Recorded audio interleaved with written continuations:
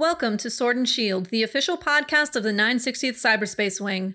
Join us for insight, knowledge, mentorship, and some fun as we discuss relevant topics in and around our wing. Please understand that the views expressed in this podcast are not necessarily the views of the U.S. Air Force nor the Air Force Reserve, and no endorsement of any particular person or business is ever intended.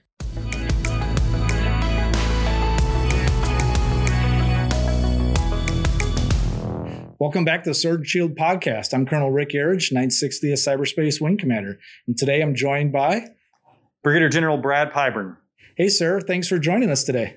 I'm glad I could be here, man. This is awesome. This is a great opportunity for us. And especially in COVID, right? It's kind of hard to get together and, keep everybody safe. But I really appreciate you cutting some time off, and especially in a busy schedule, and for a chance to talk to our reservists. No, I'm glad to be here. I look forward to the conversation, and there's nothing like sitting in a room, 20 feet apart, wearing masks, trying to get a microphone to pick up our voice. So this is going to be a blast. Yes, sir. And so I guess I think a lot about leading in crisis. And like a year ago this week, I was at the Wing Commander course, and, right before kind of everything happened for COVID for the U.S., there's kind of some rumblings in the course about what are we going to do? And everybody's but we really weren't talking deep about it. And I remember the course mentor said, he looked around and pointed at all of us and said, you're all going to get a chance to lead in crisis. Now, what that crisis is may be different for you all, but you're all going to get a chance to lead on during that time when it's really difficult. And maybe you lose an airman. It may be you have a massive kind of off-it situation with a flood, but we didn't really talk about a pandemic. And you've been a squadron and commander and at the OC and the wing commander. Have you had a chance to lead during crisis, or is this kind of blowing your mind for what we had to deal with in the past? Well, first, I think you're right. I think this is, I hate to use the word unprecedented. It's been used a lot lately, but clearly this is unprecedented, at least in our recent history. And I agree. Every leader, commander, first sergeant, it doesn't matter what level, everybody is going to get a chance to lead through some kind of crisis. And it's just something you don't expect. It's nothing you plan for. And that's why I'll use an example. I was a Little League baseball coach with my son, and we used to take him and put him out into the field, and we would give him scenarios. And I thought, I really got to get these kids to think about, hey, what if the ball comes to me in a certain situation? What do I do? And it became the funnest part of practice. They would raise their hand, coach, hit it to me. Let me tell you what I'm going to do with a runner on second and 2 outs. And what it really taught me was it's that if you don't practice, you don't think about how am I going to handle tough situations? What's my North Star? What are the leadership principles that I really focus on? And how am I going to walk through tough situations? Because if the first time you start thinking about that is when you're in the middle of a global pandemic, it's going to be really tough. And I'll be honest, I was blessed in the last year. I got to work with the vice chief and the undersecretary on the COVID task force at Headquarters Air Force, and trying to make decisions, help them think through decisions across the entire Air Force that affect Guard, Reserve, everyone from a COVID perspective. And I will tell you, it's leadership doesn't change, right? It's just simple principles. Trust your people, listen to input, common sense, make good decisions. And I really appreciated what our SecDef at the time said, which was, hey, we gotta preserve our force so that we can execute the mission and support our government partners, not just DoD, but the broader government. And then we got to make sure we take care of our families. And I thought that was a great framework to apply. So how do you take that and apply it like at a squadron level, right? It's the same kind of philosophy, but every mission's different. What does it mean? It's kind of hard to launch jets teleworking, right? So you've got to think through that and protect your force and just be smart. And got a chance to listen to Dr. Fauci talk about some of this. And what he said then really is what we're doing now, which is wear a mask, social distance, be smart, don't take unnecessary risk, and then trust your leaders at Echelon to do the right thing. Yeah, I found it really supportive coming into this job that we had leadership I felt like all the way up the chain that said, we're not going to tell you how to do it. We're going to tell you the things you need to do individually, but you got to figure out for your local conditions, what's the best way for you to take care of the mission and make sure you're taking care of your people and your families. And for us, it's really kind of difficult to think complexity. Not everybody lives around their unit, and they may not live near a base at all. So they've got a completely different scenario going on where they live that they're having a hard time understanding maybe why we're in more of a lockdown medical issue than maybe where they are. And so we really try to do that and push the decision down the squadron commander level about when to bring people in, how many people to bring in, and working with their mission partners about, hey, what do you need right now to get the mission done? And if you don't need to be here, then let's figure out another way for you to participate. I know 16th Air Force did a really good job of outlining kind of what you guys wanted to do and prioritize who needs to be in and who doesn't. Yeah, that was really the first thing I got to take a look at when I got here this past summer was I think the day before I arrived on base, we'd gone to HBCon Charlie. And I'm worried about being able to get, a washer and dryer ordered, some very, very simple things in life, but we're able to work through that. But really from a 16th Air Force perspective, what's the priority? Like you said, what are the essential no-fail missions? And then how do we come up with creative ways to structure the workforce so that we can still conduct mission, but we can protect people and keep them safe? And as we've learned more and more about the virus and what we're learning, again, the social distance and the mask really are protecting people for the most part, as long as you're disciplined in using those. And so we've been able to be really smart about how we conduct business. But it's exactly what you said. You have to trust leaders at echelon to do the right thing and to take care of their people, and then trust them to make decisions. If they see something that they're not sure of, that they think is unsafe, trust them to make that call and to call and knock it off, and back them up when they make that call. And to your point, I think about from a reserve perspective, having members in a lot of different places with different circumstances, how important communication is, and making sure they understand, hey, this is how we're conducting the mission. Hey, from a safe perspective in your area, it may look a little bit different here. And then again, trusting leaders to take care of their people. To me, that's what it's all about. I really don't believe people get up in the morning and say, hey, I want to figure out a way to mess this up today. I really believe we have amazing people in our Air Force. And so I really want to make sure they're empowered, make sure you're giving them the right information so they can make a good decision, and then trust them to make the decision and back them up. And then, if they make a mistake, pick them up, dust them off, and help them learn from it so they can grow as a leader. Yes, sir. And I think this podcast really was an outgrowth of one of those thoughts of reflection that Sam and I had about, we got to find better ways to get information out to everybody. And we want them. And so we kind of took this approach of, I want you to consume the information in a way that you want to on your schedule as a reservist that makes sense for you and your family. And it's been hard to try to reach all those channels. We even did a little survey, like what kind of social media, and we got Reddit back. We kind of were all over the map, but we focused on a number of these things in a podcast and outgrowth of that. And it's been really helpful for me to do this and even just think about what we're going to force you to think about, what we're going to communicate, how we do that, and make sure that we're getting them the information they need to make their own personal decision right now about what they need to do to protect their family. And I keep hearing from General Scobie on down on the reserve side that we're not going to go back to doing the business the way we used to do everything. And for us reservists, it's really like, that's awesome, because we're stuck in this grind of, you got to show up to physically be present for every single UTA or you can't do your job. But 16th Air Force really did a wonderful job. And one of our reservists actually at the working with 26 NOS was the one that really helped with all the VPN issues and cleared up some issues and really made light years of change in our mind that we've been kind of fighting against that capacity issue. And all of a sudden it's like open up the floodgates and like the world changed immediately. I think we've learned a lot, to your point, that it used to be the case that, physical, virtual presence equals physical absence. I don't think that's the case. I think what we've learned is with technology now, there's a lot of things you can do. I can give you an example. Maybe a couple of years ago, somebody would have asked me to do a promotion or retirement, and based on travel and operational tempo, I may not have been able to commit to doing that particular endeavor. But now we don't even think about it, right? In fact, I'm doing a promotion ceremony for somebody that I've known since they were a lieutenant on Friday, and we're going to do it over Zoom, right? That's just standard business now. We have figured out a way to fight through COVID. I've been to retirements, promotion ceremonies. We're conducting business.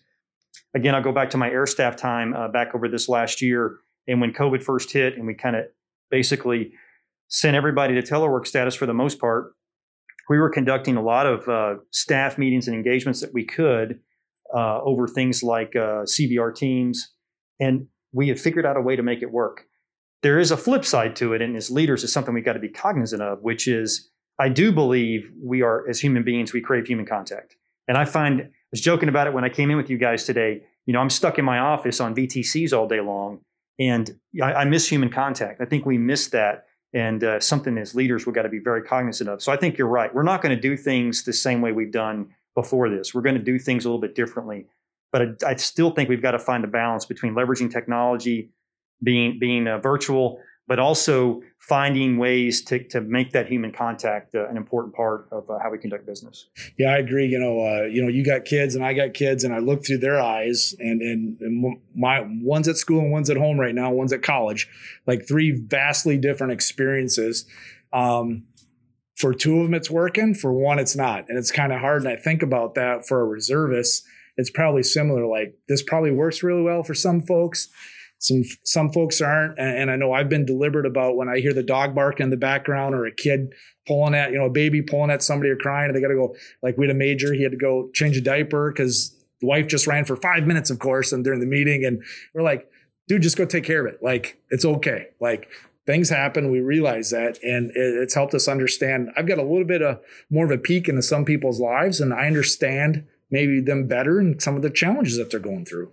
I've seen the same thing. I've had a couple of folks, both here and in my previous job at the Pentagon, that you can see when school shut down and education was really being conducted by parents, and they were trying to manage maybe between spouses, day shift, night shift, who's going to work when, how they're going to take care of kids. Really how much of a struggle that was for some folks. I mean, it's really hard. I mean, how important teachers are in our society, and having the ability to trust in them for education. But then to see folks that are so committed to excellence, don't want to fail, and they have so much stress and pressure on them because of exactly what you described, and letting them know, hey, it's okay. It's okay if we're on a VTC and your kids are making noise in the background. And actually, personally, I think that's pretty cool, right? Because it reminds us why we do what we do. We do it. We have an oath to the Constitution, but we also do it for our families. We want to make sure they're safe and they can have a great life. And it's not bad to have those reminders. But it also allows us to do things like I had a particular person that I worked with that needed a break. And we decided, hey, why don't you go to the cabin in the woods? You have internet, you have connectivity, and you can continue to do mission, but you can get your family out of the city and you can get them out there, and they can get outside in the outdoors, right? Because there's no people around. Just things like that, because we can conduct business, virtually now. So absolutely. But I have really seen a different side of folks, and I've appreciated it, right? But I'll go back to that concern as leaders. We got to make sure, I'll use one of General Hawk's comments, which is intrusive leadership, making sure we understand what those challenges are for our folks, what help they may need, and to be there in their time of need to make sure that they're okay. Because if we invest in them, they're always going to be there when we need to call on them to go do our nation's business. Yes, sir. We've had similar experiences too, where folks had to go take care of a family issue, and we give them some space to do that, and get your business done, stay engaged. You need to, and if you need to step away, you step away and take care of your business, and then get back after it. And so, the other side of that, I think I spend time thinking about is trying to manage their time for them, like. How much time are people engaged? And some folks, and including myself, have a hard time with the boundaries of time now, because it's so easy to kind of stay connected all the time and people. And I really got to manage my time and not drive people to, 8, 9 o'clock just because I'm working, make sure they're working. So the biggest discovery for me was the delayed delivery on the email. Right. Like that was a huge monkey off my shoulder. Like I can still work. And I cannot put that expectation on somebody else. But I did find one group commander one time. He said he saw all these emails come in Monday morning, and he's like, man, you were up early. I'm like, well, no, really, I kind of cheated. And so I was able to pass that on to him, and he learned hey, this is something that I can do to take care of my people. I had the same affliction. I would, as a wing commander, I would catch up on Saturday mornings, pot of coffee, kitchen table, and just really cram through a bunch of emails. And my vice finally pulled me aside and he goes, hey, boss, I just want you to know I don't read my email on Saturday. And I said, I don't want you to. He goes, but I know you're in there, or you're at your house cranking through them. And I've been on the recipient of those, like you described, the Monday morning deluge of emails coming in. And I think the boundary thing is really important. And that is another concern in the environment we're in. There are some folks that will have trouble establishing those boundaries. It's easy at the Pentagon. I like to use the Pentagon because everybody's got some kind of commute. And there's this natural, hopefully it's a decompression. For some folks, it might be an increase in pressure based on their drive in the traffic. But this idea that I can get into a car, or I can put in some music and get onto a bus or metro and just kind of let the day melt away a little bit. And then when I get home, I'm ready to engage my family. My concern is, as more and more folks are doing these activities, those boundaries are blurring, and they're conducting business at night. They're conducting business on the weekends, and it's just really hard. Those norms that we were used to are kind of going away, and I just think it's another example for leaders, the kinds of things that we have to be sensitive to. And I think sharing the challenges you have. I think there's nothing wrong with sharing with your folks. Hey, this is something I'm struggling with. I don't really decompress as much as I used to, and acknowledging that, you may have to work through things like that. I think folks appreciate when they see that their leaders are humans and they need the same kind of support and help that they might. Yeah, I can relate to that. Once we moved on base, I use that 20, 25 minute drive every day to, kind of shed everything and then be present when I got home. And it's even harder now on base. It's, like 7 minutes from here to there. And what I've noticed too is that, on the positive side for me is it's really hard being, one guy, full-time senior leader, 06 level here to handle 06 wing commander type of engagements with the number of mission partners we have just here locally. But with the virtual, I've been able to stay engaged and go to a lot of these more meetings and open up my relationships of just, I think, kind of flourished because of this opportunity, and allows us to stay more engaged as reservists. So I think there's some positive and negatives that are kind of constantly flowing in and out. And as leaders, I really try to reflect and spend time thinking about, be more deliberate about my decisions, how I use my time. I think so. And the other thing I would offer, a lot of our young, innovative, brilliant, and not even young, even our seasoned, brilliant, innovative folks, they've got ideas that we need to listen to about how we can better utilize the technology and utilize time to do the same amount of mission, even given the circumstances we're in. And I continue to be amazed. If you just turn your folks loose, what they can do and what they'll show you, if you don't constrain them unnecessarily. And so I think that's another part of this conversation we've got to keep having is we used to do things for a long time a certain way. We don't ever want to necessarily go back to exactly that way, but how can we move forward and take these lessons learned and even do some new and creative things moving forward? And really, you talk about recruiting talent. Those are the kinds of things. When people talk about the kinds of organizations they want to work with, those are the kinds of organizations they want to work with. I got a chance to meet Elon Musk.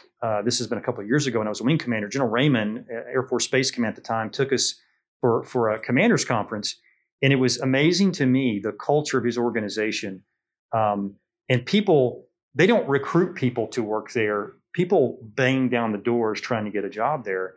And I was talking to, I'm guessing she was in her late 20s, early 30s, and she was a graduate of an Ivy League school, astrophysicist, and she was working the Starlink project, so the internet for the world. And I asked her that question, right? How did you get recruited here? And she said, "Oh no, I didn't get recruited. I came here and sold them on me." And I'm like, "Why? What is it about this organization?" And here's what's so cool. She said, "Don't you know? We're going to Mars." And I went, "Really?" And my command chief at the time, who's a little bit of a realist, says, "Okay, boss, let me check this out." So he goes and talks to some folks on the side. He talks to a security guard. He talks to the person running the little coffee bar. And each of them independently said the same thing. He said, "Hey, is it for real? What's going on with this place? Everybody is so positive and the energy is so good." And they all said, "Don't you know we're going to Mars?" And I thought about that culture and that innovation. Everybody's empowered. They've got this singular vision. Everybody's rowing in the same direction. And it was just like you could feel the positive energy. And so to me as leaders, how do you take an example like that? Take a situation that we're in that people look at, and it is really tough. How do you flip it to being an opportunity and leverage the good ideas of your folks? And they just love coming back to, and the recruiting takes care of itself. Yeah. I know it's a great vision. It's Shangri-La, I guess. But to me, that's, as leaders, that's what we should strive for, creating an environment like that. Yeah. So I think about creating space for people to make mistakes and just always saying, you know what? If it doesn't work, we're still going to learn from it. Like there's something valuable there in learning. And over the Christmas break, we took a trip down to South Padre, and there's a SpaceX site down there in mid-December, right? They had a failure, a rocket came back and blew up and made a mess. We're like, let's go see it. Like, failure. And then as we were driving over there and back, and then I'm reading through an article about it, and the leadership said, it's not a failure. Like, we learned what not to do. Like, that was an extremely valuable lesson for us. And so I think about trying to get the big Air Force, at least my little pond here, to think that way and give them space to make those decisions and make mistakes. We talk about failing forward, but that's kind of hard for people to actually see, I think. Like, what does that really mean? Like, how far are you going to let me go? How do you think about that? So I'll go back to that same conference that we got to meet Elon Musk. We also got to meet Jeff Bezos from Amazon. And I say we got to meet him. We're in a big conference center, and he comes out and talks to us. And one of the things he talked about was, we don't fail doing operations. We fail doing experiments. And we expect to fail because we're going to learn something from the experiment. And I thought that was a really good way to approach. We talk about fail fast. You try something new. You make sure the right folks understand the risk, the reward, what you're doing and why you're doing it, what you expect to learn, whether it works or not. And you conduct the experiment. And then you figure out if it worked or if it doesn't work. And then you pick yourself up, you learn from it, and you move forward.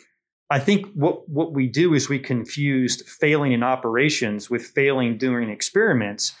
And I think you and I would probably, well, I don't want to put words in your mouth, but certainly I wouldn't want to fail doing an operation that we've done many, many times. Sure. Where we understand what the TTPs are, we practice, we train.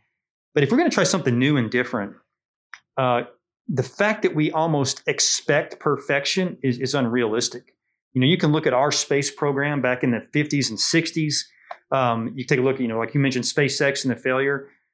You got to be careful when there are lives at risk, right? That's different.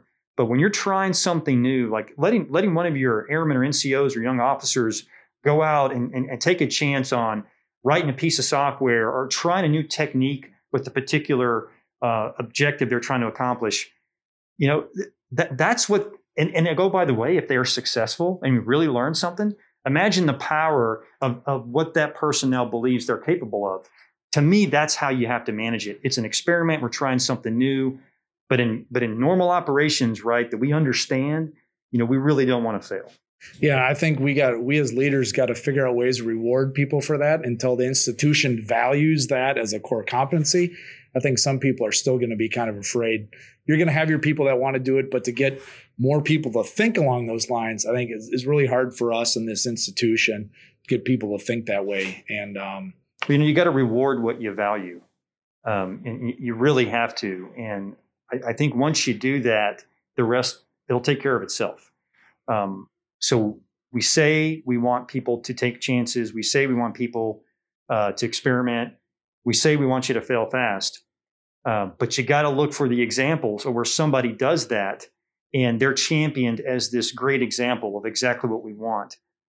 Hey, we learned from this. I can't tell you the specifics, but in our cyber world, I'll just give you some generics. There was a particular thing that we conducted. And at the end of it, we did an operational assessment. And we were going to brief General Nakasone, our combatant commander. And the conversation was, hey, this thing didn't exactly pan out like we thought it was going to pan out. But then we looked at it and said, but look at what we learned from this. And so I actually got excited. I said, guys, this is a great news story. Let's present it as what we learned and how we're going to take that moving forward. And the next time we do an operation like this, how we're going to do it a little bit differently. And it was very well received. And so some of this is, how the perspective you take when you look at it, and then you give that, I want to call it psychological safety. I've heard that term. Sure. Around experiments, around folks taking chances so they understand, hey, I got your back. This is something new and different, and we're going to learn something from this. And then you champion them once that thing is over. I think the more we do that, reward what you value, I think we'll see more and more folks coming around. Yeah, and the more iterations you do and the broader you can do, right? Somebody else may pick up on that idea and just have a little bit of a different tweak to it. And all of a sudden you've got brilliance, or they fail again and you learn something else. And so I think sometimes we're afraid to fail because of the stigma around it. And people are like, well, I'm going to try this, but don't tell anybody. We don't want to kind of keep it inside. Like, let's share that knowledge. It is knowledge. It's new knowledge. And the last piece I would add is you want to be a learning organization. So you try something new, it doesn't work.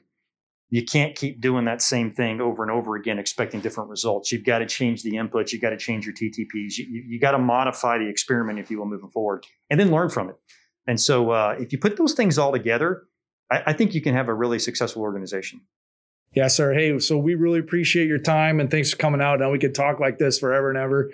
And so we hope to get you involved in the organization at one of our upcoming leadership summits. I know your schedule got tied up there, but we definitely, I know the reservists would love to hear from you, and maybe in a different environment, we can kind of talk about what we're doing to help you and get after 16th Air Force problems and what we can bring to the table for y'all. So, and so I just want to say thanks again. And I know you're a big supporter of reservists. You've told me that a number of times before, and how we can contribute. We look to continue that relationship in the future. And I'll leave you with any last words you have. Yeah, thanks, Rick. I think really, and I've told you this in every one of my commands, really, squadron commander, operations center commander, wing commander, we couldn't have conducted our mission without the total force and reserve, guard, across the board.